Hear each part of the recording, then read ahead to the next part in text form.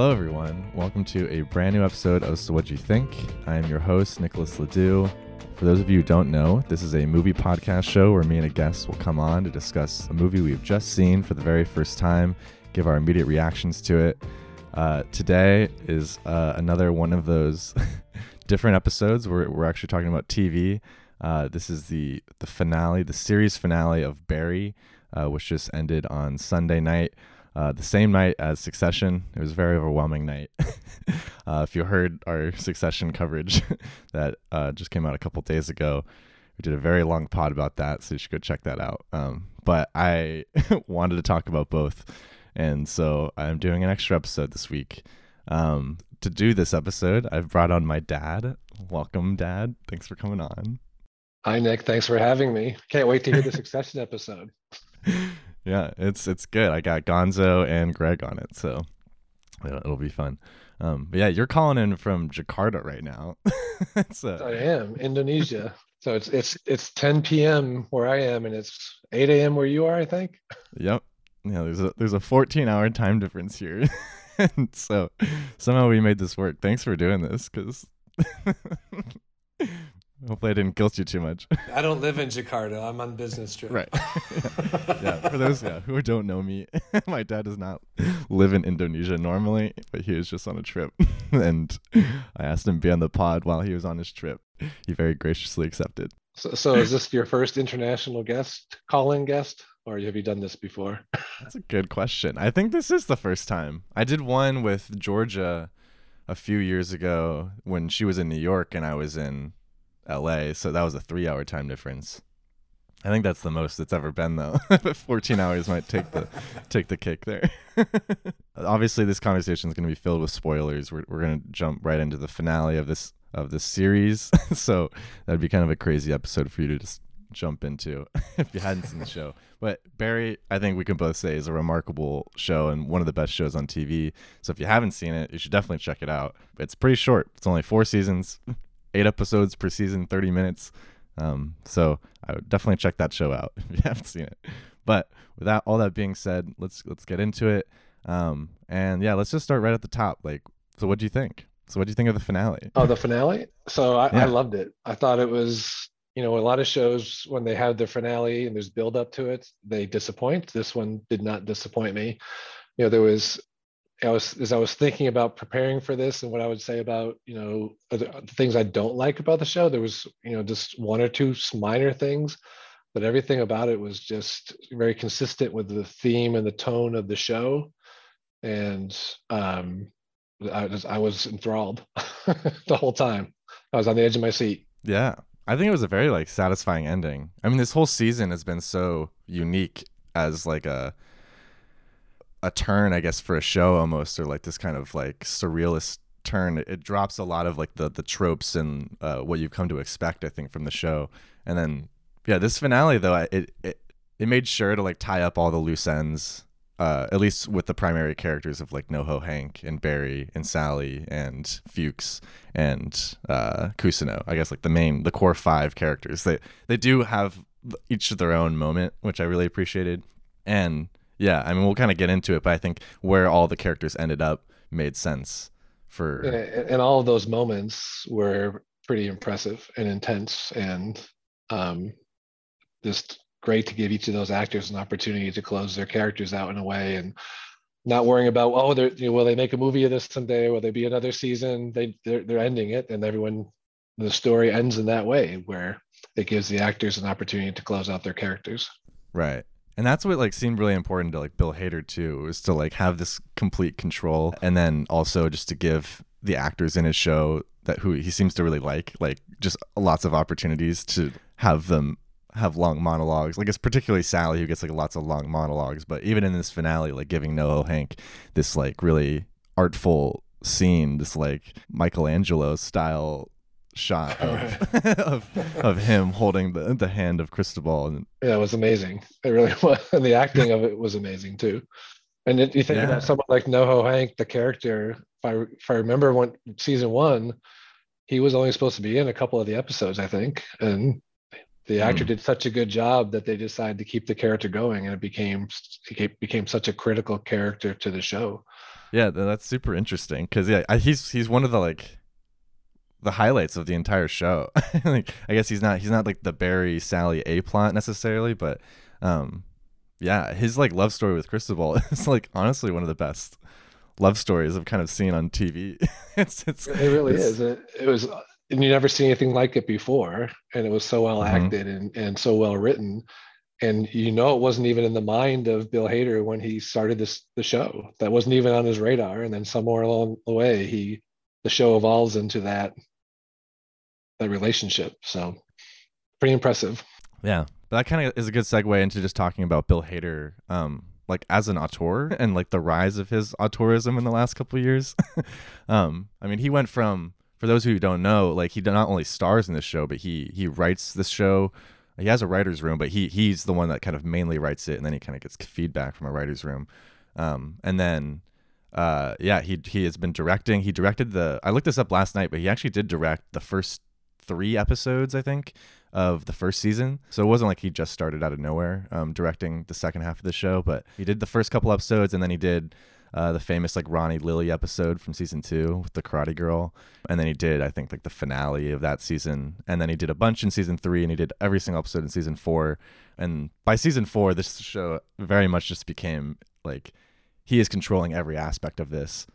So I wanted to hear your thoughts as someone, you've watched Saturday Night Live like as it's been on for years. You've seen Bill Hader probably since he very started. So like, what's your take on Bill Hader in the last like 15 years as he's turned into what he's become? Well, this is not what you would have foreseen when he was on Saturday Night Live. I mean, Saturday Night Live is a sketch comedy show. So I guess he was one of the writers too, but not one of the main writers on the show. So for him to evolve into this really cinematic TV director, which we could probably talk about that too when you think about the series, how the way he shoots it. I guess he did direct like the last almost every episode, I think, of the last season. And Yeah, I think he did every episode. Yeah. yeah, and so to see him be that talented as a director and this talented as a writer, I wouldn't have seen it coming. You would expect it because he's not like a classic Hollywood leading man looking type person. You would have expected him to be kind of a second or third character in comedy films for his career once he left Saturday Night Live. So yeah, this was Right. not anything you would have predicted after seeing him on SNL for all those years.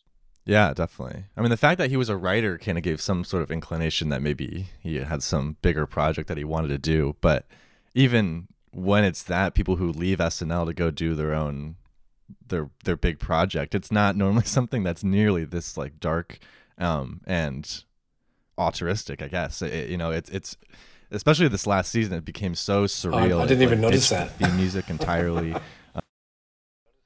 Yeah, I was wondering if they're gonna bring it back for this last episode, but yeah, they have great theme music for the show. It's that little 5-second clip or whatever. Yeah, they ditched a lot of the tropes of the previous seasons, and he's clearly going through something more artful and just a lot of themes about reality versus like what's portrayed on TV, like dramatization of art versus reality, and the human condition, and like, can you change or can you be a good person? He's like he's dealing with some very heavy topics that you wouldn't expect from a And I think he's concluding that no, you can't change. yeah.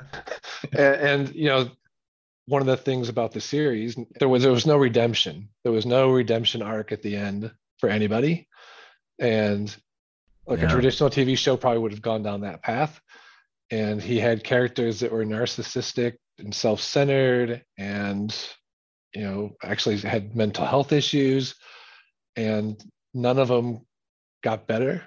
None of them redeemed themselves, which that's unusual for TV. Maybe in some of the more recent TV shows where there's all these prestige TV shows are kind of going against traditional tropes, but this was definitely, if we're getting into some of the finale, like having Barry die the way he did was just a great choice. He doesn't redeem himself at the end. He doesn't go live Yeah. happily ever after.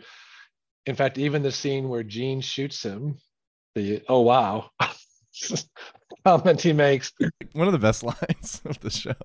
you see him get shot kind of over in the shoulder, and you think, okay, Gene and Barry are going to have this big moment, kind of like Fuchs and NoHo Hank had this this really intense Mm, scene going back and forth, and Fuchs challenging NoHo about, did you really kill Cristobal and admit it to yourself? yeah.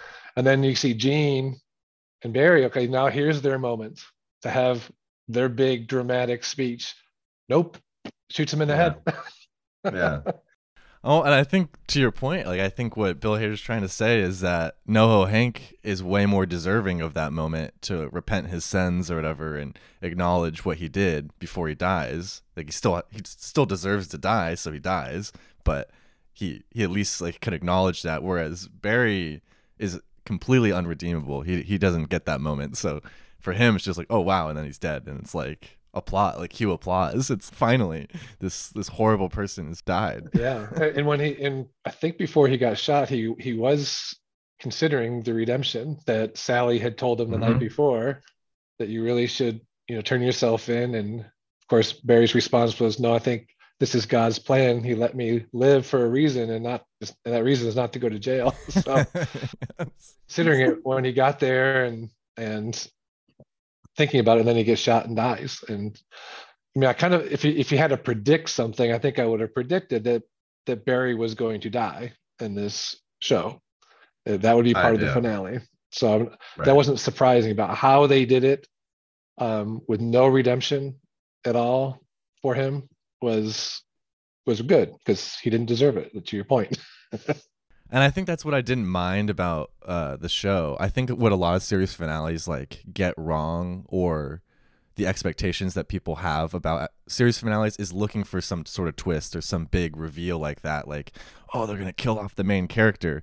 I think with Barry, you kind of, that is the arc, and that you kind of knew that that's where it had to go. Like, this guy is completely unredeemable. He's proven that over seasons of seasons, and by the end, that's like how it has to happen. So I like that the show has like structured itself to turn this world where it's believable for the main character to die at the end, and that is not like, is not surprising, but then also completely justified and like believable in the world.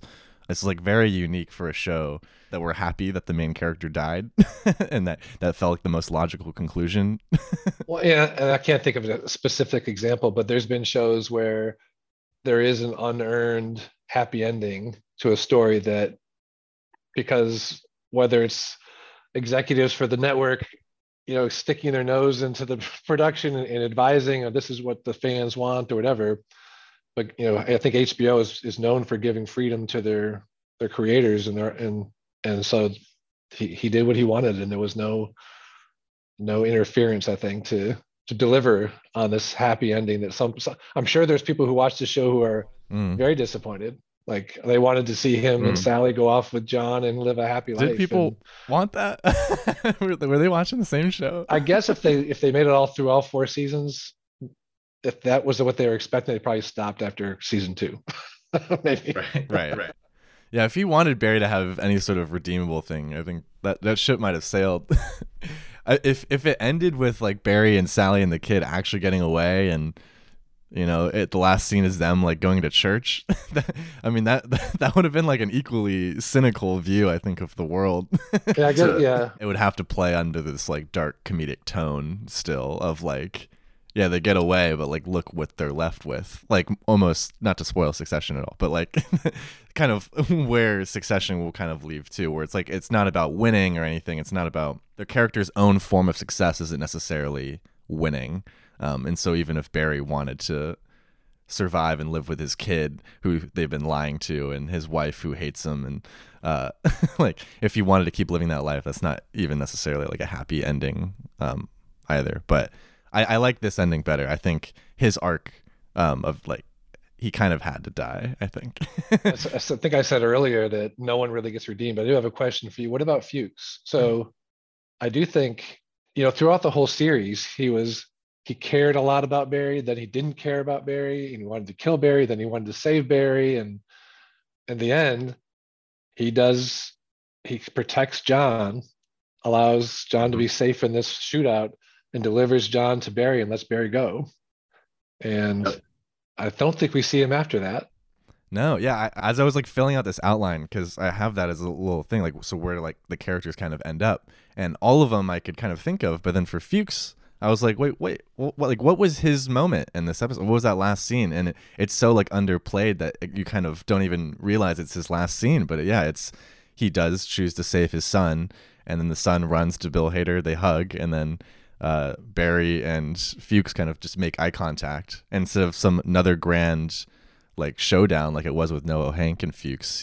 They just kind of look at each other, have this sort of acknowledgement, and then Fuchs just like turns around and trots away, and then he just recedes into the shadows, and But the relationship was so interesting, and because I think as much as he used Barry, he also cared about Barry, and so maybe he had a little bit of redemption. He did evil things, bad things, but he saved John and delivered John to Barry for Barry to be, at least spend another night with his son before he died. But um, there was I guess there wasn't closure on Fuchs. So yeah, I think it's worth talking about Fuchs. I think he's perhaps like maybe the most complicated character. I think in certain ways, like Barry is very easy to read because he's a psychopath, and you kind of understand his motivation is that he has no empathy and will do anything to protect himself. And Sally, to an extent, is the same way. And a lot of these characters are almost just have clear motivations, but Fuchs is like one of his key personality traits, I think, is like flip-flopping. Like he has no morals, he's constantly trying to find someone to stand behind and to like mentor, or just some team to be on. And even in prison, they like in the first couple episodes they jokingly kind of play into that, where he's like trying to join sides with Barry. But I think and then inevitably like him learning to be on his own over the 8 years and become this like hardened just this turn for him is really funny. And it's funny to see like this growth, but have it be off screen in a time jump. And so you don't actually get to see Fuchs really grow at all. And then we're kind of thrown into this new version of the character 8 years into the future, and we're not really sure where he's supposed to be mentally and how he's feeling about Barry. He seems to want to kill him. And for sort of 2 episodes, you're kind of like, he's going to kill him, but he doesn't. I don't even know if he actually explicitly says that. He says he just wants to see Barry, maybe. well, I think my assumption all along is that he wanted to kill Barry, but Right. you're right. I don't think it was explicit, but that's what he was trying to get Barry to come to NoHo Hanks, and so he could, I thought, could Right. kill him. But I don't know. I mean, the speech he had with NoHo Hank, where he mentions, I used to say I was a soldier, but I never saw, a day of battle, and that he was a Mm-hmm. poser. And so a lot of that 8 years in prison seems to, yes, he came out this hardened criminal, but I think he also realized some of the mistakes he had made in his previous life with Barry. So that's why I'm a little confused on the redemption for him. And I don't know if I fully formed my like opinion on it, but I think it's not necessarily a good redemption. I don't know if that's at least the right way to phrase it, because I don't think anyone has a good redemption in the show. I don't think Bill Hader was aiming for anyone to have a kind of a happy ending, but I think he needed to pay respect to the relationship that Barry, and as much as Fuchs wanted to kill him, and he's wanted to kill him multiple times throughout the show, and he's hated him and he's loved him, and he keeps flip-flopping back and forth, but I think ultimately he can't be the one to kill Barry. He's not the one that's going to be able to pull the trigger. And NoHo Hank was dead, and he was never going to do it. Sally was never going to do it. And so of the 5 characters, it makes sense that Cousineau is the only one that's going to be able to turn to the dark side and and kill him instead of Fuchs doing it. yeah, maybe redemption was too strong a word, but it did seem like, he ended in a positive way. He didn't run off to his gang of prison ex-cons because they're all laying dead inside the building. So as they flash forward into the future, Fuchs is not part of that. So it's left unknown. Well, that gives me to another question, because before we jump into kind of a breakdown of the finale, I do want to run through kind of the plot, what happened in that episode. Sure. But I'm curious to hear just your thoughts on the time jump this season, because it was after, I think, the 4th episode. It jumps 8 years. And actually, I guess at the end of the 4th episode, they cut to it. But at least when I watching it weekly, I thought that was just like a dream sequence. I didn't even realize fully what was happening. And even the 5th episode, I still kind of thought it was a dream sequence. But I'm curious, what did you think? Were you surprised when you saw it? Did you believe what you were seeing? Well, when it first happened, I was the same way. I'm thinking, okay, this is a dream. But I think probably midway through when they did it for the whole episode, I started to think, okay, this is actually 8 years in the future, and this is a real time jump, and this is how he's living his life. But you did begin to question it. I guess maybe was it the next episode where the house was tipped over and Yeah, that might have been the sixth one. sixth I one? could be mixing it up. I've only seen them all once, so I could be mixing it up for anyone who's listening. But I believe that was, so the fifth one was the first reveal, and that was only of Barry and Sally in their world, and they didn't cut to anyone else. And then the sixth episode, they start to show the other people, and then I believe that's when Barry has to leave to go to LA, and so then Sally's left alone and Right. drugs her kid. And did she trash the place, or did the place get trashed because someone actually did hit the house with a car and tip it? And it was very strange. Great question. But do you think, if you think about all the episodes, there was a few episodes where, what was the feral girl? What was her? Oh yeah, Lily, I guess that was the season 2 episode. Yeah, the karate girl and the one where he breaks into the home. Yeah, But that whole episode felt like surreal too. Like, and there was another episode, I think, when Barry got poisoned. Mm-hmm. Yep. Half the episode's this dream sequence on the beach. I don't really remember the details. I just remember. Sure. This is not the first time you're wondering, is this a dream? Is this real? Because again, that the girl Lily was crazy. That episode was amazing. Right. Yeah. Did that really happen? Was it really a girl climbing trees and jumping on roofs and chasing and? Right.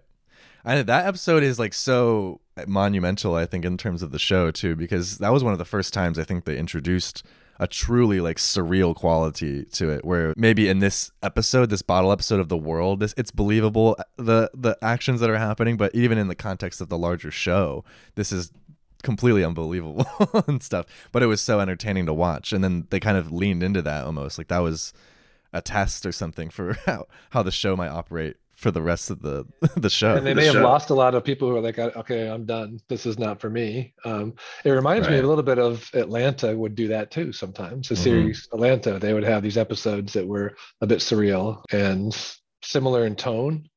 And didn't Hiro Murai, didn't he direct a few of the first? Yeah.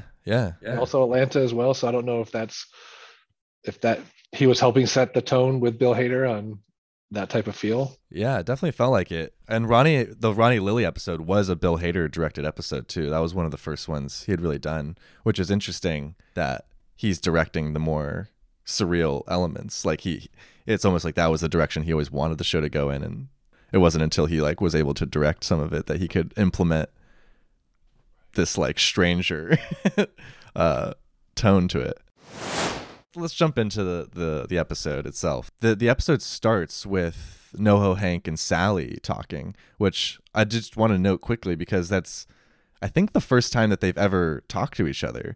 And if you count them as the five main characters of Barry, Kusino, Sally, NoHo Hank, and Fuchs, they've all kind of interacted, I think, to each other at some point in the show, but Sally and NoHo Hank never had. So it was kind of just nice to get that moment in the finale. But what did you think of them talking for the first time? Yeah, I guess I hadn't realized I hadn't talked, but it was good because that whole scene with her, then with the son, I don't know if that's maybe your next scene or and then she has a moment with John where she really admits she's a bad parent and that he's a good kid, and Barry was a murderer, she's a murderer. She did an incredible job in that scene, but the scene with where NoHo, I think, says in that scene that it's not within his control, because she asks what's going to happen to us, and she's like, well, it's not up to me, or it's not within my control, when it truly is totally within his control. It was just an interesting scene. That's typical NoHo Hank, who's not taking accountability and not realizing what he can and can't do to help people or not help people. I think that's a great point. I think the show is almost saying a larger statement on that, on like indifference or like a bystander kind of thing, where these characters necessarily aren't outwardly doing bad things like actively, but passively they're letting things happen. And specifically with like even Sally, I think is the same way, where she has been in relationships that has seen horrible things and let things happen, and she's seen Barry be horrible both to her and to other people and like literally murdering people, and is choosing to overlook that and like this kind of indifference is interesting. I think particularly with Sally and NoHo Hank are the two who deny their dark side the most, and maybe dissociate from who they are as people. I think NoHo Hanks, particularly with killing Cristobal halfway through the season, and then this is now this 8-year time jump where he clearly hasn't worked through it entirely and has this guilt that's eating him up because he names the company after him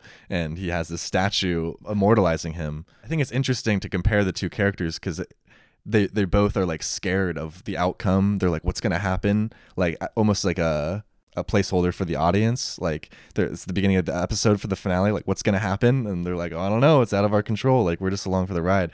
But they're not audience members. They're active participants. And with NoHo Hank too. I mean, you're right. I mean, he chose to have Cristobal killed, but because and I think his argument was, well, it had to be done to get him what he wants. But yeah, he's been in a lot of, he's been a bystander, or he's made choices that ended badly, but he didn't take accountability for. Mm-hmm. And even at the end, when he left John in the back room, he didn't want to give John to Fuchs in that big dramatic scene when Fuchs demands it, and he goes, okay, he'll go get him, because ultimately NoHo Hank is about self-preservation.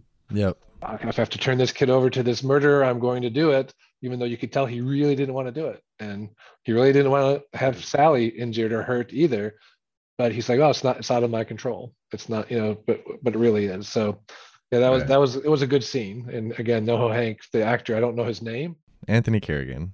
That's right, because I've seen him on some talk shows. He's not actually Chechen or whatever however you pronounce that. Chechen. Yeah, but yeah, I don't think I've ever seen Anthony Kerrigan in anything else, which is so interesting because he's so good in this show.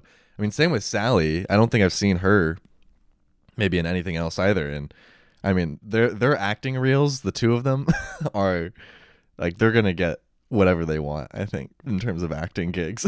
Sally will she'll have a better time finding different parts where she gets to expand herself. I think NoHo Hank's going to probably get typecast, unfortunately. Unless he just goes the opposite direction and becomes like a Gary Oldman type, and he just a full chameleon. But after that first NoHo Hank Sally scene, then it cuts to Barry. I'm kind of curious what you thought, maybe even going into this episode, because the finale of it, the music builds, the tension's building, and you see Barry like shot from behind his back, like kind of prepping his gun and in full rage, like as if he's about to just go on this huge rampage and just kill every character on the show. And that's not exactly what happens, but what did you think going into this episode that Barry was going to do? And let's start there. Yeah, I think I thought he was going to go on a rampage. I mean, that's what he's, there's other episodes where he's done that, where he's gone in and he's just a killing machine. And so you expect, okay, he's just got triggered. He's going to go, to get his family, to save his family, he's going to go kill everyone in his way that would prevent him from doing that. But it doesn't go that way at all. In fact, he doesn't even get there. By the time he gets there, everyone is dead. Yeah, it's not that he wouldn't have done it. It was just he didn't have the opportunity to. Like, I did wonder, though, was he going to be so unhinged that he would fail? So as I was speculating, well, how's this going to end? He's going to go try and save his family. Is he going to go there and try and do it? And because he is now so, protective of his family and he's in this state of rage, will he be as effective? Because before he was a very he'd go in there calmly and coolly and kill people as a hitman with no emotional attachment to anything he was doing. It was very detached.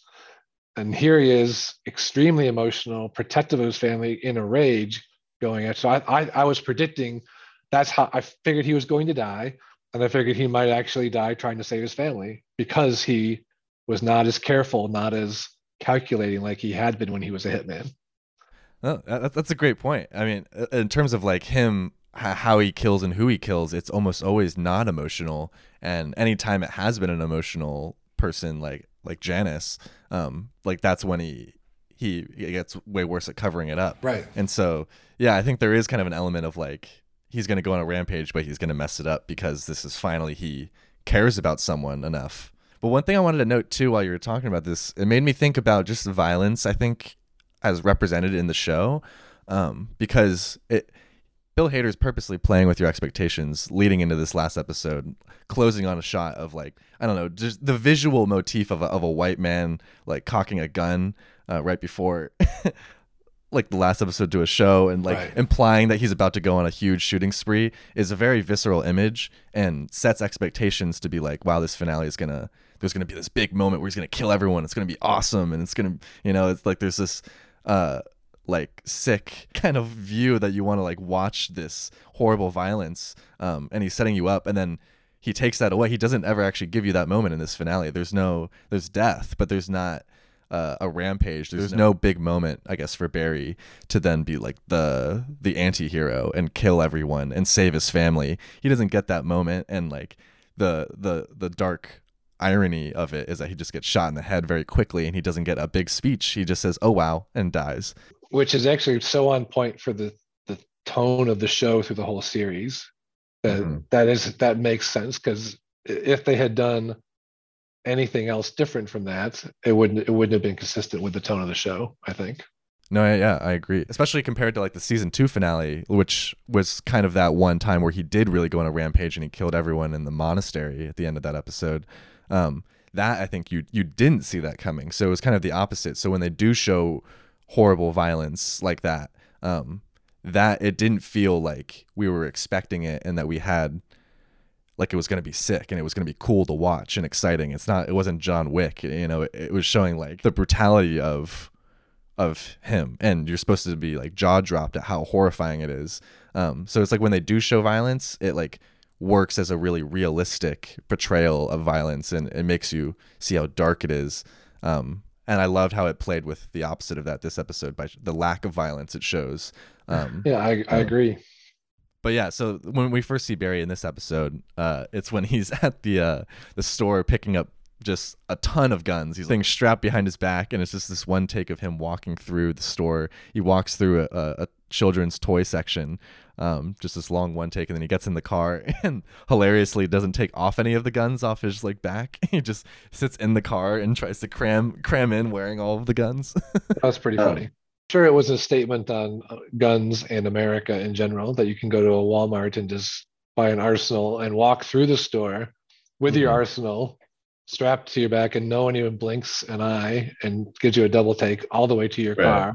Yeah, that's one of the best recurring bits practically of this show is that he essentially gets to be God in this Barry world, which is exactly how it kind of plays in real life, albeit maybe a little more exaggerated in the show. But as a white guy who can just walk into a store, he can just ask for a gun. It reminds me of the episode in season 3 when Fuchs was like trying to get all these victims of Barry's killings to come and get revenge on him, and there was that one mother-son duo, and they're like talking about the morality of killing someone in the store of the gun, like in the gun store, like right before they check out, and they're like, the kid's like, no, I'm gonna do it, like you shouldn't do it, mom, like I'm gonna kill him. And then the cashier's like, will that be all?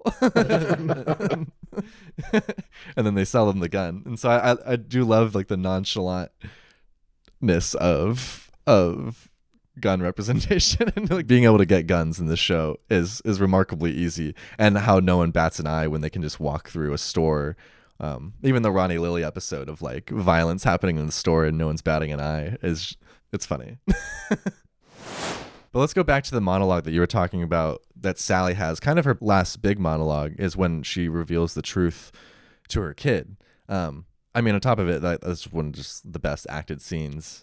I don't even know if it's one of the best acted in the show. Maybe it doesn't even crack the top 10 in terms of Sally monologues because she gets so many of them. But I'm more curious to hear, what was your take in terms of the kid's reaction? Because I thought it was interesting how it stays on her, the camera stays on her, and all we see in terms of how this kid takes in that information is that he just runs for a hug, and you don't see her face, but it's almost, and there's lots of ways to interpret that. I'm sure he's scared and traumatized, and is had this whole facade of his dad break down in that moment. Maybe he doesn't believe her, he thinks his mom is hysterical, or he's just going there to comfort her. But how did you kind of interpret that scene, and like did the kid even believe what she said? So that is one of my other kind of unanswered questions maybe we'll get to later, but my interpretation of that was, she's telling him she's a bad mother, but he's a 8-year-old kid, right? He's 8. Yeah. And he only knows one way of being a mother. I think his running to hug to her says that he doesn't think she's a bad mother because it's the only mother he knows. It's the only mother he loves. And Sure. so her crying and telling him she's a bad mother, I think he just goes to hug her to let her know that no, you're my mom. So that's how I kind of interpret it, is that Yeah. and they've sheltered him so much that his whole reality is his two Yeah. parents. It's their constructed reality. I mean, that's the dark one of the darkest things is that Barry and Sally were able to, have a kid and then be able to control how this kid grows up. I think there's a lot of commentary on like parenting and like who can or should be parents and like what you raise and implement into your child, like consciously or otherwise. And they've essentially created someone that will love them unconditionally no matter how horrible they are. And that's kind of what like a kid is to a parent and vice versa. It's just like unconditional kind of love. And it's interesting that seemed to be their only resolution or future for their life is like, let's go have a kid because maybe that'll give us some sort of validation that we're a good person, because they so desperately seem to cling to that.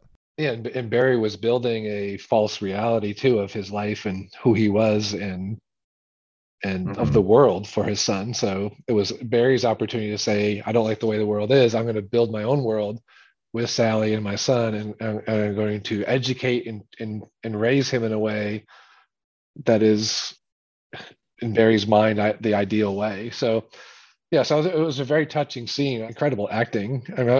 I actually watched it twice to see that to see that scene again, just because I couldn't believe she pulled that off. And you're Yeah. wondering how many takes did that take, and if it took more than one, I feel really bad for the actress because she had to go through that emotional trauma.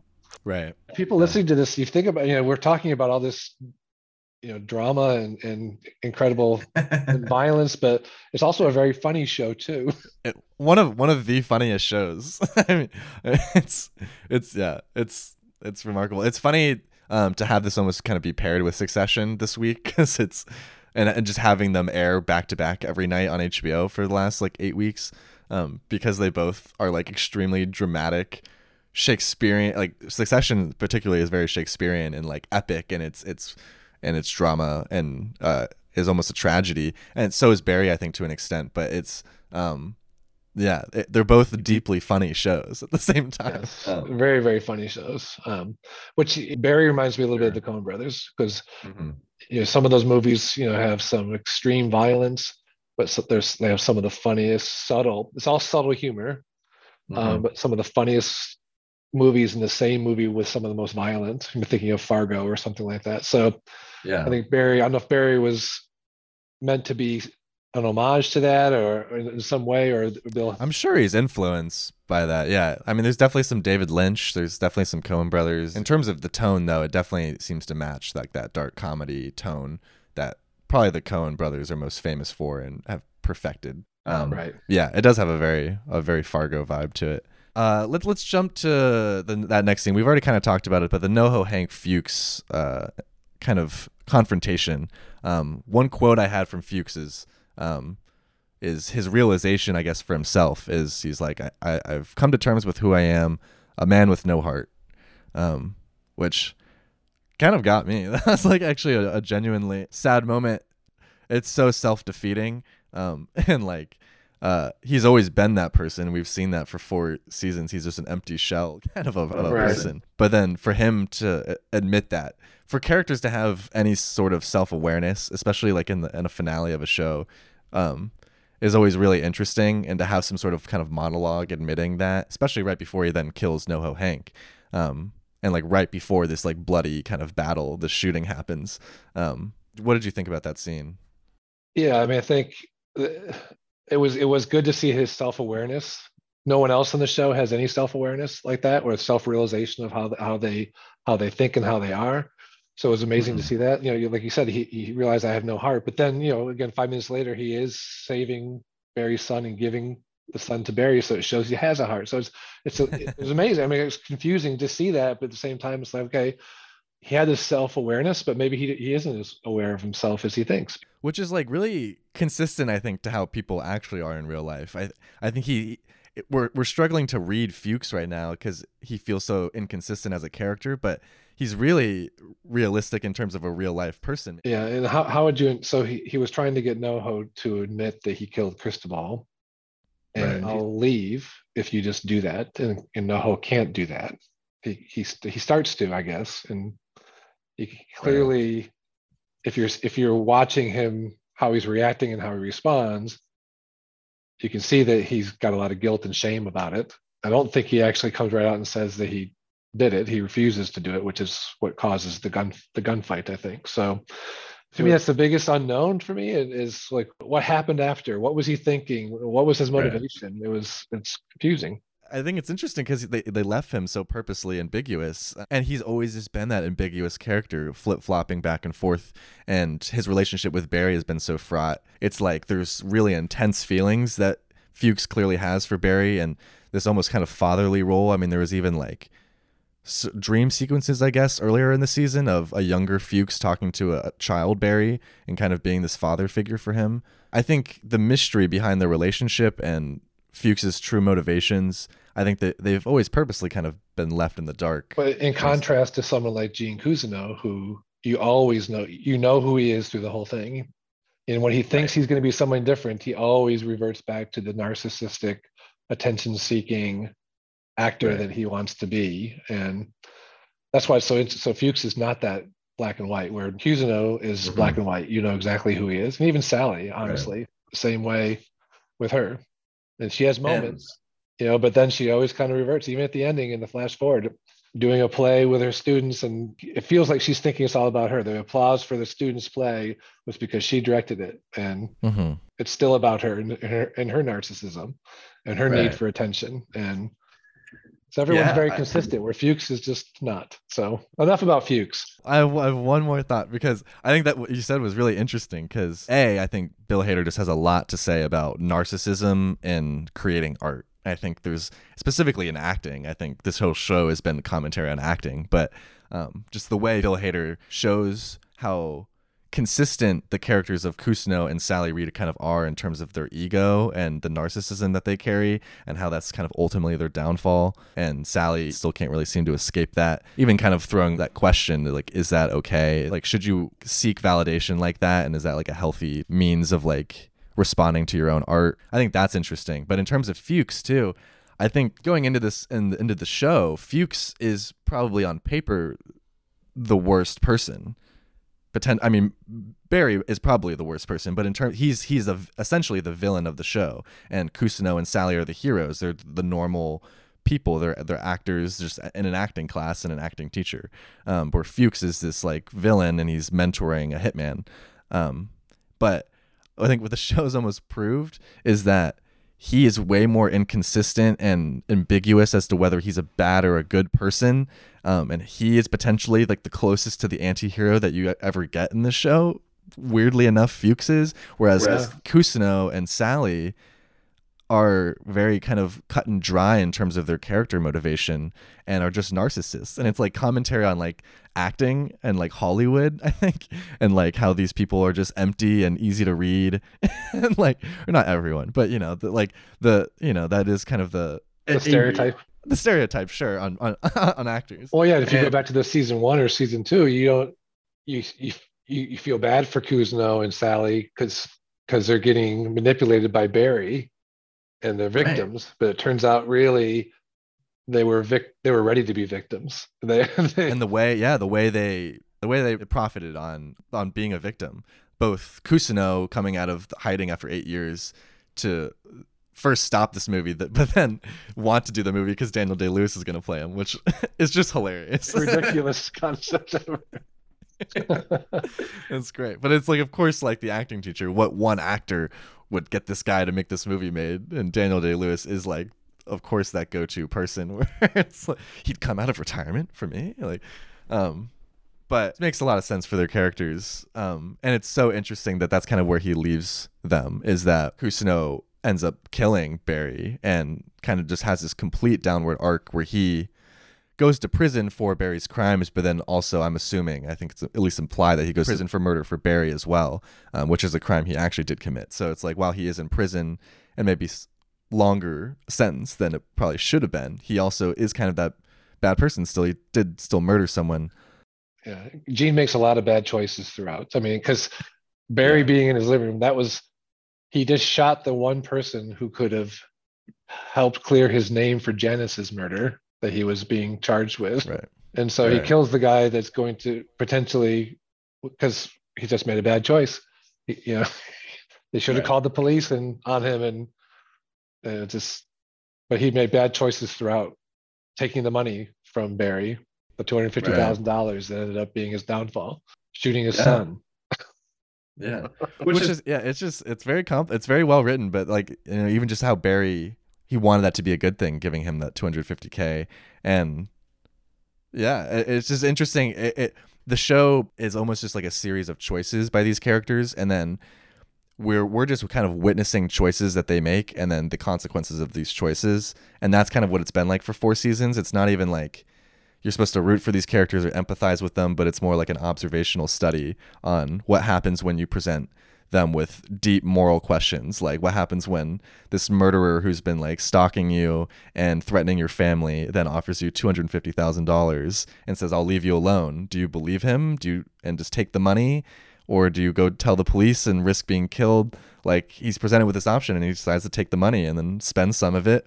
And that's not unlike probably what a lot of people would do in that situation. But then it ends up being his downfall and is what makes him being suspected for murder later on. And yeah, just it's interesting the way they presented choice in the show. Yeah, I think some of the best television series over the years have that as a theme. Sopranos has a lot of that similar around different choices making that people make to protect their family, protect their power. Similar themes. It makes for good drama. Yeah. And good Right. comedy. Yeah. And so before we get to the final thing of the movie that they show at the end, let's talk about just Barry getting shot just a little bit more, because there is that one line right before he says, "I'm going to turn myself in." And he has this conversation with Kusino's like manager, which is probably the first time they've interacted. And also a great scene for Kusino's manager. I love, he might have been the best character in the show moral wise, because he's like how we're talking about indifference. I think there's something to be said about this character seeing Barry come into this house and knowing Kusino's in the back of this house, knowing that there's about to be some brutal showdown, someone's probably about to die, and instead of sitting back and watching and being a bystander, Kusino's manager actually says something and speaks up and is like, "You know what? Like, you should turn yourself in. He's gonna go to prison for the crimes you did, and now is your chance to." And he pleads with him. And I love that this kind of tertiary character becomes an active participant in trying to stop Barry, who's like steamrolling right now and coming in fuming. Right. And traditional television would have you, as you're watching that, going, okay, and you see Barry's, maybe he's listening. He's going to do it, and maybe things will be okay. And nope, all of a sudden he's shot right before you can really make that decision. And him just throwing in the line, "I'm going to turn myself in," right before he gets shot, and then he says, "Oh wow," and then he dies. Just the extra, like, it's very like Romeo and Juliet, where it's like, oh man, if it was just 2 seconds later, he could have lived, but it just makes it just that extra bit of tragicness to the whole ending. Well, I wonder too, though. I mean, so Kuzno's in the back bedroom. He pulls out. He's reading articles about, again, his humiliation of being charged with these murders, and his son saying, "I didn't know, my dad was a murderer." He's reading these articles about that. Pulls out a gun. It leads you to believe he's about to commit suicide. And so, had Barry not shown up when he did. Wow. Yeah, I didn't even think about that. Yeah, it's definitely possible. Yeah, it's nice that they kind of leave it unclear, where it's like Gene again is like presented with kind of a choice, like, I am about to go to prison. What are my options here? They foreshadowed this gun too the whole show, that he's had this gun. He had it like in his office like in an earlier season. So it was like they did the whole Chekhov's gun with it. So it's like, okay, so is he gonna shoot himself with it? Yeah, that's really interesting. Well, even when the shot rang out, you're seeing Barry and you see him get shot in the shoulder. But when the shot first goes, my first thought was, oh, did Gene just shoot himself? No, he didn't shoot himself. He shot Barry. Right. And Okay. then maybe Gene was about to shoot himself, and then he's Barry talking in his living room, and he decides, no, I'm going to Right. go get my revenge on Barry, which is his undoing. In that 30 seconds of seeing the gun, Barry coming in, the Barry getting shot. It's a very short scene actually, and Mhm. very quick. Yeah. And again, there was no opportunity for Gene and Barry to talk it out or have this closure discussion. Mhm. It's just she shoots him. Oh wow! Then he gets shot in the head and he's dead. Yeah. It's very like point A to point B and then get out of the scene. Yeah. And not to get like too metaphorical with it, but I think you make a great point of where it's like this choice of like what would have happened if Barry didn't show up, and not even when the gunshot goes off, not knowing whether it was Kusino that got like shooting himself or if it's Barry. But regardless, it seems like either choice, killing himself or killing Barry, is killing himself. And it's like sealing his fate. And so no matter when you hear the gun go off, that's the decision. It's almost like it doesn't even matter almost as much as like who got shot. But in terms of Kusino's fate, it's That's a good you point. know him pulling the trigger is sealing the fate, which is more commentary on violence. And anytime a gun is used, it's tragic and it's bad. But at the same time, had he actually, if the story was he shot himself, it would have been hard to believe because Kusino was so narcissistic. You know, Sure. he wouldn't want to leave that as a legacy. He wanted his legacy that he was a great teacher, great actor. You know, and so Well, yeah. Where he's left up is kind of left ambiguous, but I think that's a good segue to the movie version that they portray in this last 10 minutes, which is just hilarious, I think. And let's big picture. What did you think about ending this entire show on this movie, this adaptation of their lives? so my first reaction was when it was happening, I was like, I don't like this. It's funny. I mean, I kind of got where it was going, but then I thought about it as like, well, that's an interesting way to bring some closure to it, and to his son. And I actually am curious from your perspective. Do you think John believed what he saw on the? I had that same question for you, so I'm glad. Let's talk about that. I I don't know because his entire life, even the few episodes leading up to this finale, where you kind of see the relationship with Barry and his kid. This kid loves Barry and idolizes him, and they're growing up like religious, and Barry's controlling this world to like a T, and so this kid has his whole life believed this faux reality and loved Barry, and it's ingrained and burned in his head. So, and then there's one moment that at least that we've seen on screen, but where Sally admits to her child, and it's when they're like kidnapped and this whole misadventure in LA that how does he even really remember this? They go out to LA and then his father dies and he was 8 years old, and that's really his probably memory about it. And that was the one thing is I Sally did tell him that his parents were murderers and fugitives, and then at the end of it, the look on the actor's face of John watching the closing credits of the movie that he just watched, where his dad comes across as a hero and even states that Barry was buried in Arlington Cemetery as a decorated veteran. And the look on his face is one of pride. I think when I see John's face as he's looking at the screen, he's proud of his dad.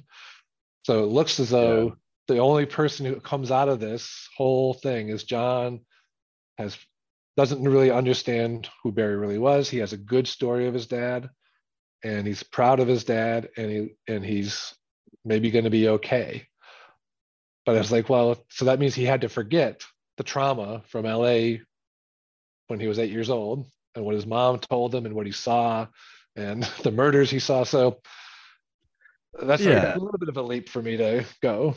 I don't know. I really liked it. I think there's a lot to unpack there, even with what you just said. I think I viewed it more as like this like Inception style ending. I think you can read it as he's proud, but even the feeling of pride that he might be feeling is so convoluted and mixed up with his feelings toward his dad. Do you think he knows the truth about Barry? Is that what you like that? I think he does. I'm sure he remembers the conversation that his mom told him. I'm sure. I don't think he like forgot about that. I think there's a read where you could be like he dissociated from that and blocked that out and that's like repressed, or choosing to refuse to believe it. I mean, all that's implied with the relationship with him and his mom is that she just didn't want him to watch that movie.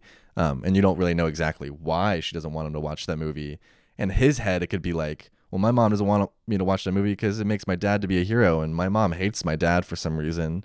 And, it could be something like that, or she's just really upset by that fact that her husband died and knows that this movie is inaccurate and doesn't want him to watch it. There's lots of reasons that the mom could even not want the kid to watch it. And yeah, it's hard to know. I mean, I think because he valorized his dad so much, to then see a movie that also valorizes him in the same way that he grew up could also just be like this nostalgic response in him, this like this unconscious kind of smile that creeps in at the end of like the memory of his father and their childhood. Like, it's so deep and it's so ingrained in this kid at this point, like this lies that he grew up on and was raised on, that it's hard to tell.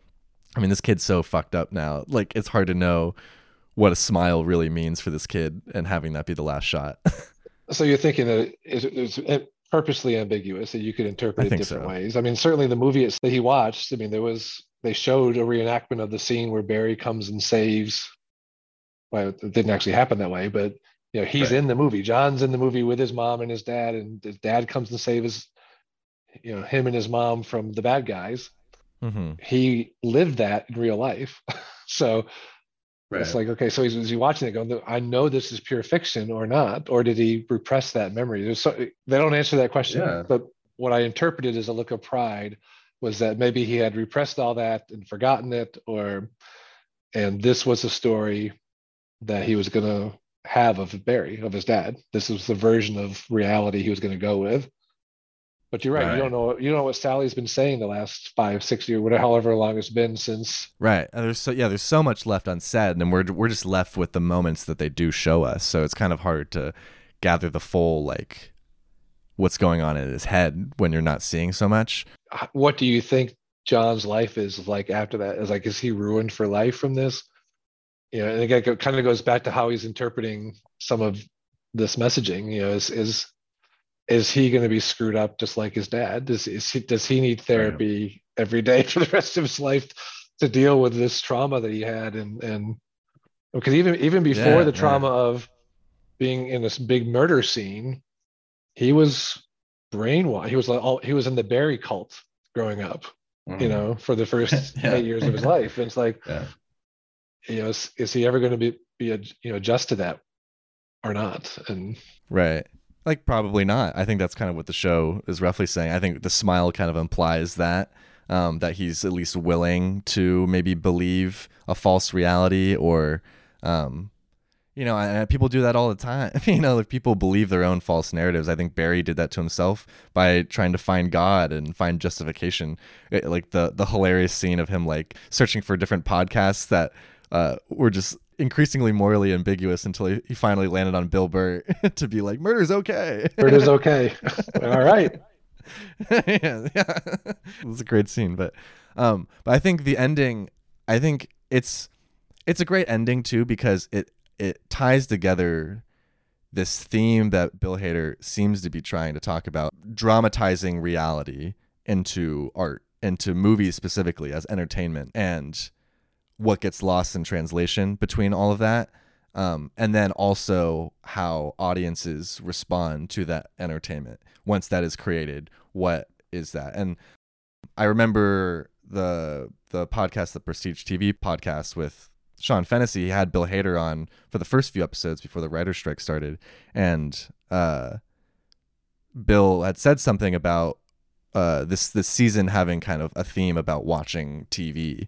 There was like a scene in the first episode in the prison sequence where they were like, the guards were watching TV while all this like violence was happening around them in the prison, and they're oblivious to it because they're watching TV.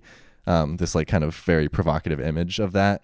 And then kind of at the end again, showing this adaptation of the 4 seasons that we've just now witnessed, but from the son's perspective, and the lasting damage that art can have onto like psyche, just like how influential art and movies specifically, or TV, I guess, can influence a culture or a person. And I don't think he's answering that question by any means, but I think he's definitely posing that question. And the ambiguity of the ending of the smile feels like that, where it's like, here's a bunch of questions and a bunch of thoughts about art imitating reality. But hopefully when the writer strike's over, maybe Bill will go back on the podcast. Bill Hader will go back on and help explain and answer some of these questions. So. There's a lot of statements he's making with this, and actually when he was on those podcasts, he wasn't shy about explaining what he meant by certain things. And Sean may have misinterpreted something as, oh, I hadn't thought of that interpretation. What I meant was X. And right. I think he does have very specific messages he's trying to push through on this. And sure, yeah, that's kind of why I want to do the podcast to an extent, is because like there's a lack of discourse, I think, right now around Barry, and particularly because Bill is not doing any interviews right now because of the writer's strike. So it's been nice because he is relatively forthcoming about what he intended about the show, but it's been interesting now to actually watch this season live as opposed to other seasons, and getting, podcast content, articles, interviews, etc. about the show in real time. But then, particularly in this back half of the season when he stopped kind of doing interviews, to just react to this in a void, essentially. I've been watching this with my roommate Gonzo, but besides that, it's about all I've been able to talk to about the show. It's like, there's not a ton of people even watching it, and there's just less coverage about it. That's too bad too, because it just means there'll be less of these types of shows in the future. Yeah, this does, not to be too cynical, but it just does feel like an ending to a certain type of TV in a way, just with the timing of the writer's strike and Succession and HBO, two of probably top 5 all-time shows. I mean, we could talk about that too, but 2 of the best shows ending at the same time on this kind of crucial pivot in Hollywood too. It's just, I don't know. It feels like a new age. At the same time as where HBO Max became Max, and now it's flooded with reality TV shows from Discovery, the Discovery Channel, and you really worry about the prestige shows that HBO's produced for the last 40 years. Suddenly going to the back burner. Just as a side note too, did you notice on HBO Max, it was like it blew up on Twitter, but it was they got rid of like directors and writers and separating those credits, and they just put it as like, they bundled them all as creators and equated executive producer to a director. I did notice that. I think they claimed it was an oversight, and they're fixing it. So we'll see. Yes. We've kind of talked about, I think, how all the characters, where they've ended up. The 5 characters of Barry, Cousineau, Sally, NoHo, Hank, and Fuchs. I think we've kind of touched on that. But is there any character, my question for you, is there any character where you're curious what happens next? Like if you got to see a look into what the future of one of these characters' lives is. I mean, 2 of them are dead, so it's a little tricky, but I mean, I guess maybe Cousineau, Sally, and Fuchs, the ones who are still alive. Are you curious to see any more, or do you feel like there's a sense of finality there? Well, I think, as I said earlier with Fuchs, I'm not sure there was enough closure for me to know kind of what happens next with him. Other than that, I mean, I think we got a good glimpse with Sally, what her life is like. She's, still trying to get some adulation by being in the arts, and I can probably safely assume what Gene Cousineau's life is like in prison. And so I don't know necessarily. I don't think that would make an interesting story. But Fuchs would, if they want to do a spinoff, Yes, Stephen Root spinoff show. Yeah, I could be here for that. With that in mind, let's segue into not just talking about the finale, but kind of an overall thoughts on the show and kind of taking a bigger picture here.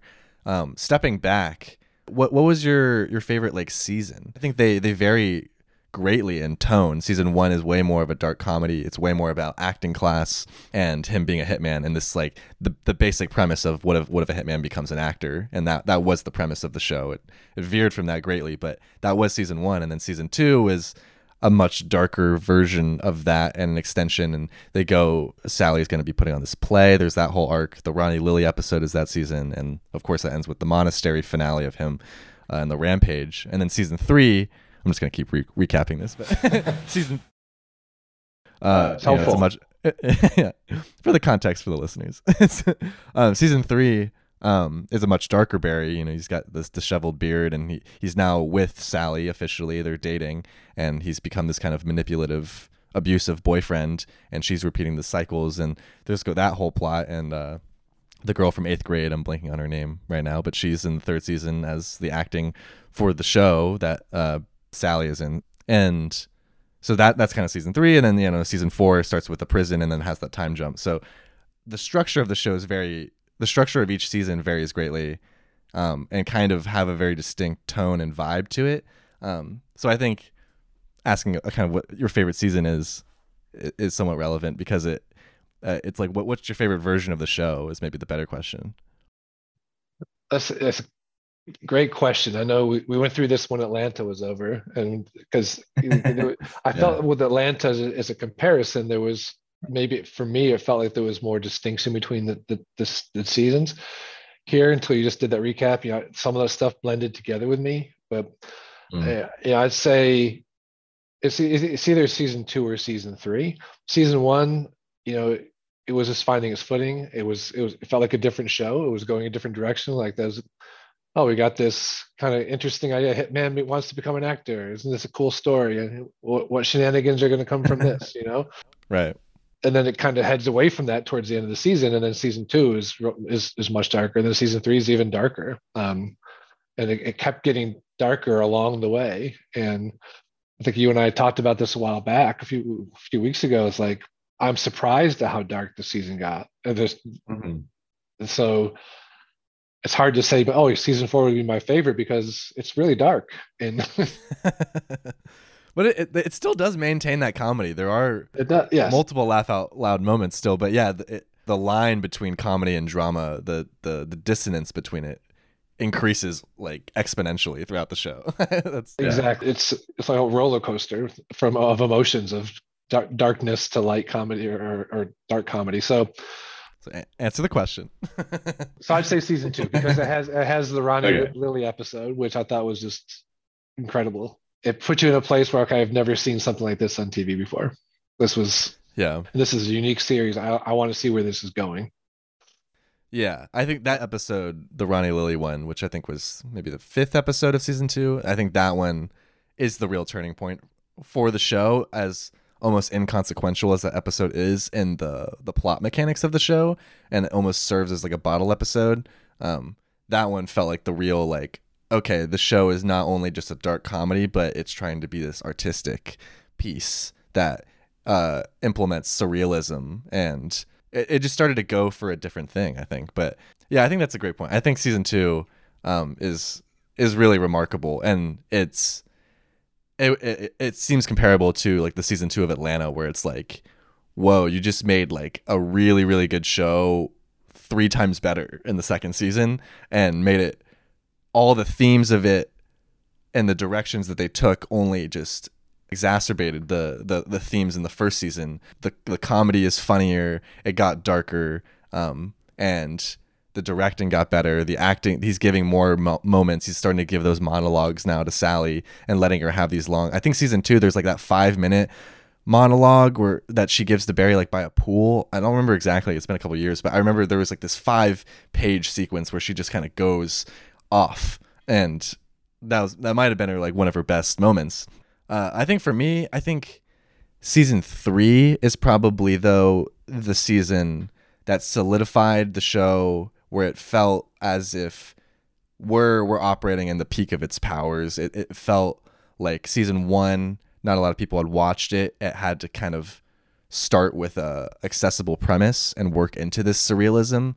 And so for that reason, I feel like season 1 can't be the best, because it's almost a different show. It's a foundational season for the show. Yeah. And necessary and great season of television. And it's still better than a lot of other seasons of TV. But season 2, is really remarkable. I have really no complaints about season 2, but I think season 3 delves into the surrealism more. There's the episode that you mentioned earlier of Barry after he gets poisoned, and he's not in the episode at all, and it's just a reflection of all the other characters. And there's that sequence with him on the beach, seeing all the other bodies standing, looking out at the water, and kind of reflecting on who he's killed. It starts to get way more like philosophical and reflective, and then the season 3 finale, I think because you kind of have listed your favorite episode already too. I'll say mine as well. I think it might be the season 3 finale. The scene that stands out in my memory the most is where Sally murders that guy for the first time, and that was probably like the most shocking, more shocking than like him murdering a bunch of people in a monastery, because you knew that was in his nature. He's kind of proven that, and you know, that was the worst thing he's probably done. But it made sense, and while this made sense for her character, it still was shocking because it was like there's no going back from what you just did, where she could arguably have been redeemable.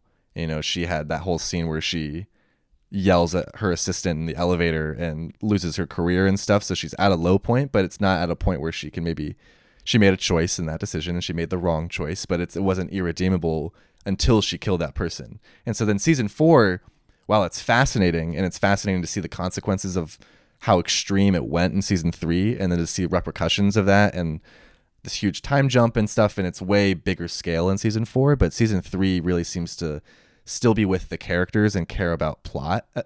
I think season 4 ditches plot mostly. It's not that it doesn't care about plot, it doesn't care in showing you the plot.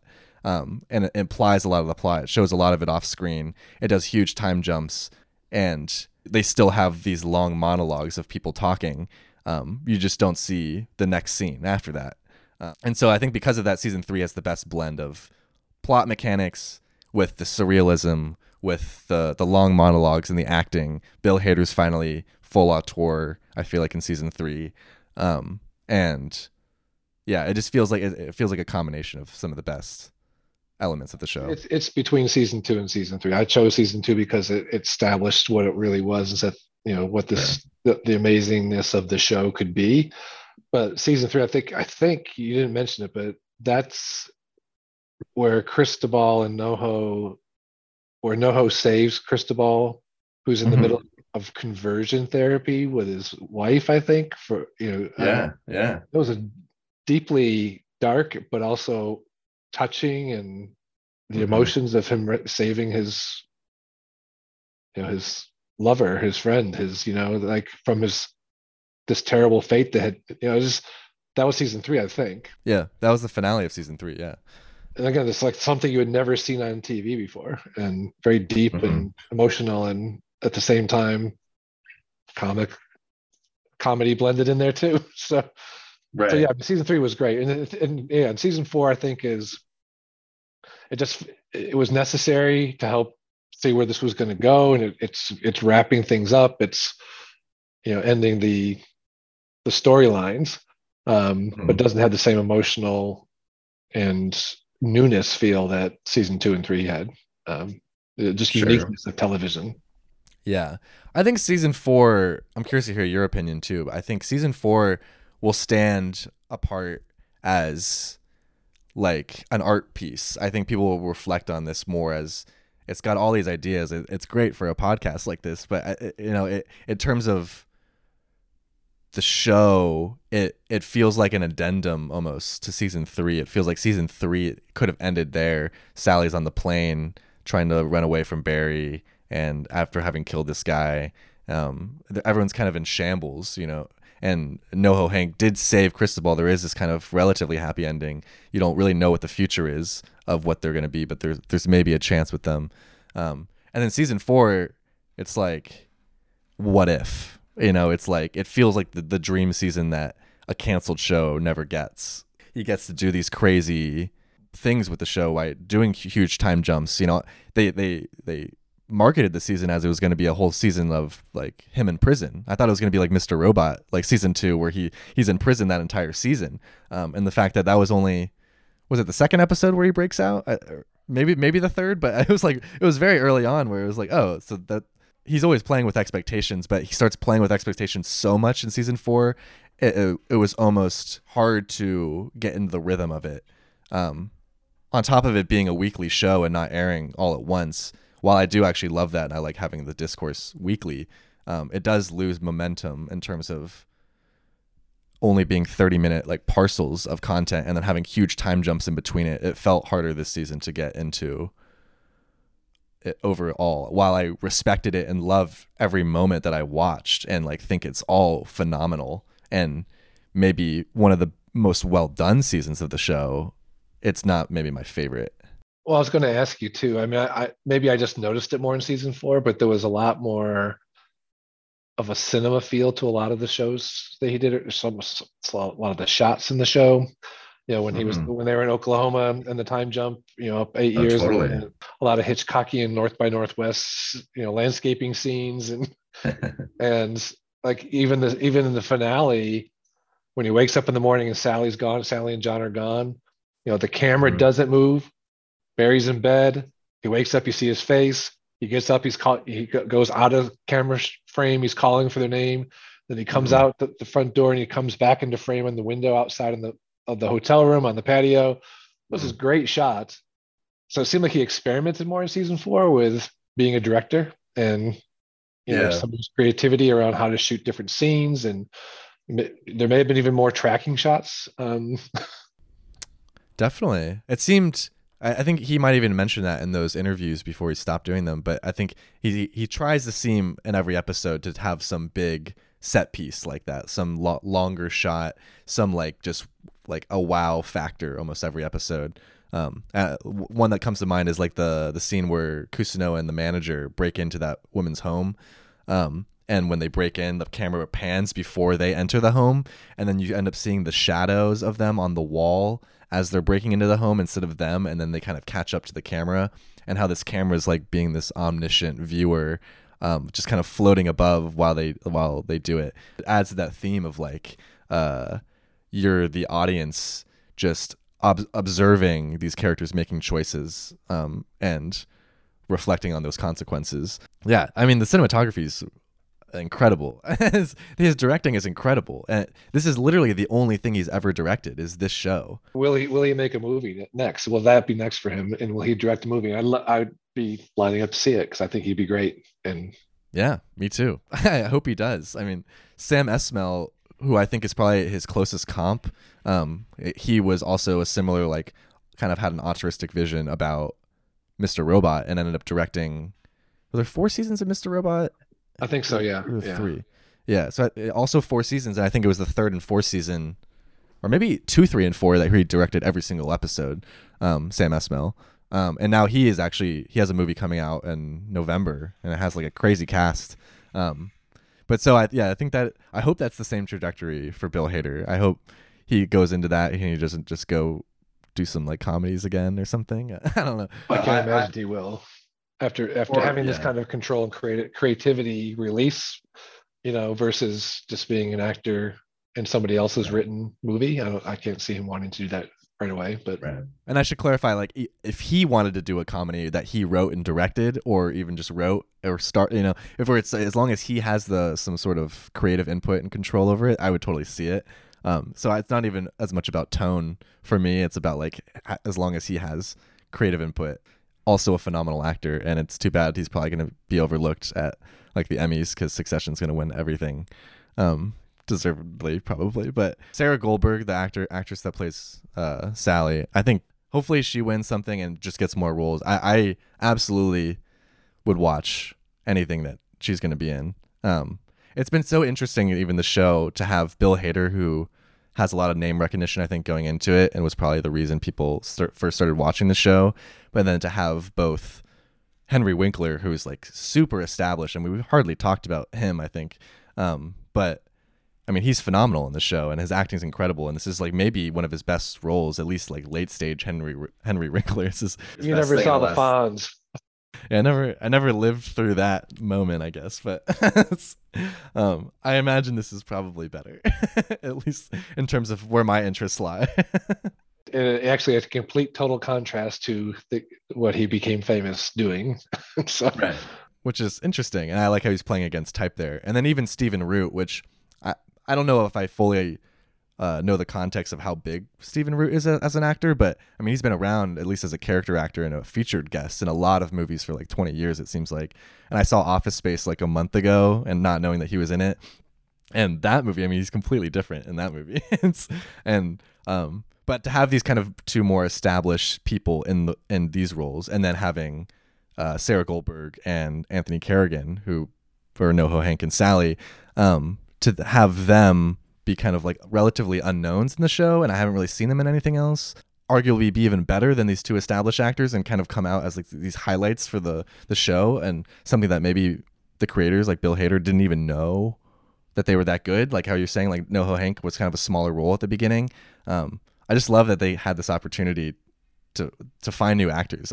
Like TV shows lend itself more to doing that, I think, where you can find new actors in shows like that. But yeah, I'm really excited for both of those, what they're going to do next. I even say with Stephen Root, I've seen him in tons of stuff over his career. He was even on a TV show, in the early '90s, I think, for a while. And this is by far the best opportunity I think he's ever been given to act. And he does a great job, knocks it out of the park. And so it was great to see him. Yeah, who I've always liked. He's always in so many. I mean, he was even in Succession, I think, for a couple episodes this year. Yeah, or yeah, at least season 3, or maybe both. Yeah, he's one of those reliable guys you can put into anything, and he just does a great job. But here he's given a chance to really show a lot more range and much more depth in his character, and yeah, that he's ever been in. So happy for him. yeah, happy for all the actors in the show. These 5 actors are all phenomenal and gonna go on to do really interesting things. To kind of start wrapping up this episode, because we're getting pretty long. On that note, what is your favorite character? And I'll let the word favorite be purposely ambiguous there and let you interpret that how you want. But what was your favorite character? Wow, favorite. I'd say NoHo Hank was my favorite. he to me, he was the funniest through the whole series. So from a comedy standpoint, he made me laugh the most. Mm-hmm. But the acting and the drama was outstanding by the actor. So I think having that character throughout it made the show. I think that character was missing. The show would have lost a lot of its quality, a lot of its interest, a lot of its uniqueness. Yeah, he is like definitely an incredibly crucial, not necessarily to the plot specifically, but to the tone of the show. He definitely seems like you can't. He provides so much of that humor throughout the show, and then also like I think the NoHo Hank Cristobal like arc is just such a beautiful love story. It's incredibly like Shakespearean and tragic. It does model that Romeo and Juliet love story a little bit of like, I mean, it's longer, I guess, than the 2 days, but this, the idea that one dies first and then lives with it and then also dies like kind of in the arms, in this case of a statue, but dying in the arms of your lover. Well, and the ability for them to go from scenes where you're less laughing at their comedy, they're fun, mm-hmm. They're both funny characters and they do funny things together. And then minutes later, you're seeing a deeply emotional, dramatic scene from those same actors. And the acting teacher and the actress, those are kind of traditional characters you've seen in other things. You've never seen a NoHo Hank type character. You've never seen a love story between a NoHo Hank and a Cristobal. So, I mean, mm-hmm. To me, you take that whole character and that storyline out, just a totally different kind of a show. So what would be yours?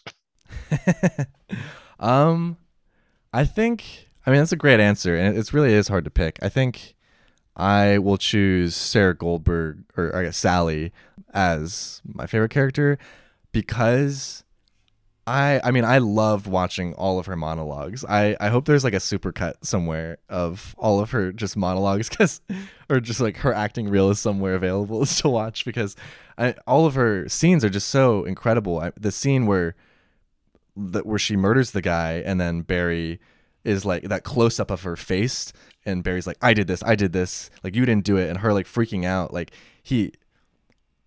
Bill Hader and just the people running the show very quickly learned to just leave the camera on her face, because whatever she's going to do is going to be way more interesting than whatever was written on the page or what any other actor in that room is going to be doing. She proves time and time again that the camera deserves to kind of be on her. And I don't know many other shows, or even just like, really any other shows at least, that have on a particular actor's face for so long and not kind of doing that, the coverage of showing the reaction shots of what people are listening to. And I just think her arc is so fascinating and interesting. she's a more interesting narcissistic character than Kusino kind of is. He's a little more simple, and the fact that someone offering a movie deal with Daniel Day-Lewis starring in it is that's all it would take. Whereas I think she's more nuanced in that she's writing her own show about her life, but she's making up details of it, and she's reliving cycles of abuse. The scene where she goes home to her family this season, and she has like a panic attack in the car with her mom, and her mom's like non-reaction to that gives you so much context. And yeah, I think she's just maybe the most well-written character. It just seems like Bill Hader loves Sarah Goldberg as an actress and loves writing for her the most. It seems like he has the most, while it's not like funny, like she's not a funny character like Noho Hank and all, but I think she's maybe written the best out of any character. I would agree. But I mean, they're all great. and I'm bummed that this show is ending. I think it could have gone on longer, but I'm also glad it's not. And I'm glad he chose to do this really audacious, ambitious season on this last 8 episodes. Yeah, I'm the same. I'd love to see another season of it, but at the same time, I've seen shows that have gone too far past when they should have stopped, and so I'm glad that he's not going to do that. So yeah, and it's definitely something I'm sure I'll binge watch it again sometime in the future, because it's, as you said at the beginning, it's only 32 half-hour episodes. So compared to a lot of other series, that's pretty doable for a binge standpoint. Yeah, you could do that in a day. Really, it's really it's not much. And I can't end this podcast too without mentioning the cameo from Fred Armisen in this season. He might be my second favorite character in that prison break sequence when he's in that interrogation room and Bill Hader's like, I think that guy's here to kill me, and then it cuts to Fred Armisen just violently shaking as he's so petrified about to kill Barry. Yeah, in the previous, when they kind of showed those people in that area, there was a guy in the back that's kind of blurry. You don't even know it's Fred Armisen, and all of a sudden they right. It's just one of the that might have been the funniest joke of this entire show for me. I just love that, and what perfect casting too, because I mean Fred Armisen just has such a funny, I think, face, not in a mean way, but he puts on funny faces and is known for his physical language, and yeah, he just had it was just the best cut to. So I had to mention that before. But I think to your point about rewatching the show, yeah, I think it's extremely rewatchable. I almost rewatched the finale just before this podcast because we're recording this on Thursday morning right now, but it came out on Sunday, and I it's been in my head all week. And while Succession has also been occupying a large part of my brain, this one I think is almost going to last longer in terms of artistically and philosophically. That these questions are just ruminating in my head longer, and there's way more visual shots that are sticking in my brain, and the shot of just Noho Hank holding the hand of the statue of Cristobal, and that slow reveal, and then that slow, very very slow fade to black as this closing of a chapter on this character was so respectful and artful and visually stunning to look at, truly a painting, as cheesy as that is, but there's so many moments in this show that that are just burned in my head now. Like we said earlier, it makes you wonder what he's going to do next, what Bill Hader's going to do next, because he definitely has a talent, a great talent. It's not even a departure, but it's an evolution, I think, of Bill Hader, and I'm excited to see just even what his interests are. He's proven that I can just trust him as a creator, as a director, as a writer, an actor. That I'll just go and see anything that he does and go in blind, because I just know it's going to be worth seeing, and it's going to be worth talking about. It's cool. It's cool to see someone that you would never expect turn into that. It's pretty unprecedented for a comedian to do something like this. Bill Hader's kind of on his own level at this point. But on that note, I think this has just been one of the best TV shows that's really I've ever seen. I think it's in the top 5 for me. I think Succession is up there, and Atlanta is up there, and Fleabag is up there. And this kind of prestige level show, this 4-season run by an auteur kind of director, is exactly the type of show that I love. So, but yeah, I love it. I love it too, and it's definitely in my top 10. I've seen a lot more shows than you, though. Yeah, it doesn't make the top 5 for you. Top 10. Probably not top 5, maybe top 10. Well, I'll say that's still pretty good. So let's wrap it up there. Another episode of So What'd You Think? We're going to have another episode next week, back to kind of our original Pixar programming that we're doing. I'll be doing an episode with Gonzo on Toy Story 4. So stay tuned for that.